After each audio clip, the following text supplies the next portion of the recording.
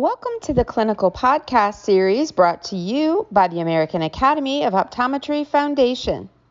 Today's episode is Clinical Factors for Determining the Severity of Lid Wiper Epitheliopathy in Dry Eye. I'd like to thank our host, Dr. Tom Quinn, our topical expert, Dr. Milton, and our topical editor, Dr. Kelsy Steele. And now it's my pleasure to begin today's podcast. Welcome you, curious minds, to the American Academy of Optometry's Clinical Podcast series. In this episode, we'll be discussing a paper that explores the association between lid wiper epitheliopathy and other clinical findings. I'm Dr. Tom Quinn, and our guest expert for this episode is a dear friend of mine and is distinguished practitioner, Dr. Milton, lecturer, researcher, and key opinion leader. Welcome, Milton. Well, thank you, Tom. Thank you for inviting me to do this podcast. Well, thanks for being part of it. You're perfect for the topic. So this paper was published in the May 2022 issue of the journal Cornea, authored by H. Cato et al.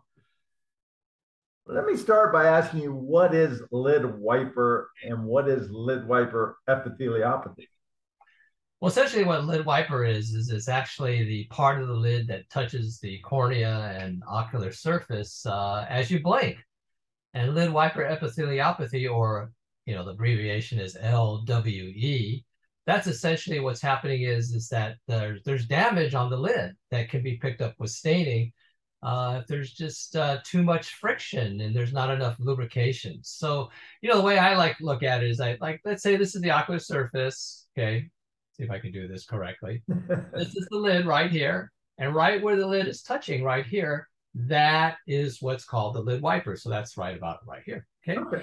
So what happens is that if there is not enough lubrication or if there's friction, what happens there is that you get damage and you also get staining right along this area.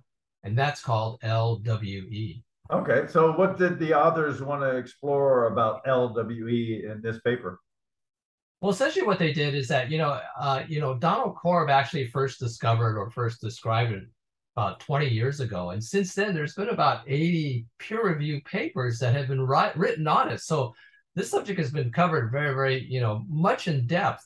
But what's interesting is that what these authors did was that they added sophisticated tools in terms of judging blink, in addition to the regular traditional clinical outcomes or clinical signs, and they went ahead and did an analysis of it. What things that they looked at with the blink was things like blink velocity, blink amplitude, and also blink duration. And I don't think these things have been looked at before previously. So what they've done is that they've taken a much more deeper look into lid wiper epitheliopathy. Okay, so a lot of it was looking at the eyelid dynamics versus just a stationary eyelid and what relationships there were. What did they find out? Well, what I really like about this study is that they've taken all of these objective measurements, the standard ones, as well as these newer ones, and they came up with a mathematical model that will actually describe LWE, or lid wiper epitheliopathy. And I don't think that's ever been done before. So what's really, really interesting is that what I really like about the study is, number one, they came with a mathematical model that you can almost use to predict whether or not that patient has LWE as well as severity. And the second thing is that if you take a closer look at the mathematical model, you can actually pull out the things that were relevant to LWE and apply them clinically in your clinical practice. Well, actually, that's going to be a question I want to get to, but let me first ask about the subjects that were in this study. Did they differentiate between people who had dry eyes due to lack of volume of tears versus those who have rapid evaporation of tear or poor tear quality? Actually, they looked at both of those things. They looked at volume as well as tear quality or tear film stability. And what they found was that both are very, very important factors in terms of lid wiper epitheliopathy. Okay. So what can we learn from this study that we can apply to our patient care? All right. So if you take a look at that mathematical model, that is a predictive factor for lid wiper epitheliopathy, LWE, what you'll find is that number one, they found a correlation with tear breakup time. So if you have a low tear breakup time, that could very well indicate that you will have LWE. The second thing is called tear spreading. So in other words, tear spreading in terms of tear viscosity. In other words, if you have a very thick tear, in other words, you have a lot of meibum or a lot of thick tears that doesn't spread that well, a lot of times you can take a look with a slit lamp and you can kind of see whether or not the tear is spreading really, really well, or whether or not it's a very, very slow spreader.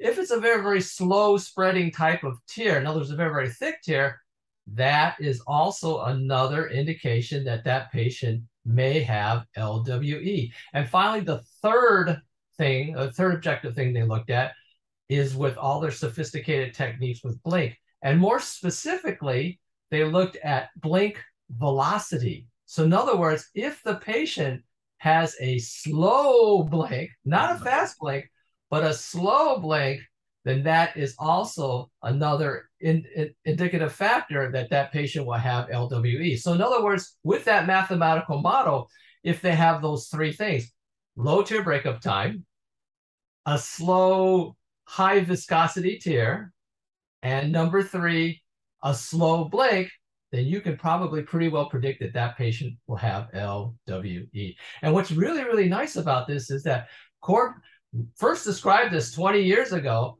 80 papers have been written since then, and now we have more clinical tools that we can use to judge whether or not it's going to whether to predict whether or not it's there, and also predict what the severity will be. Fascinating stuff. Thank you for sharing your expertise and insights on this paper, Dr. Hom. And thank you all for listening. And a special thanks to CooperVision for their educational grant to make it all happen.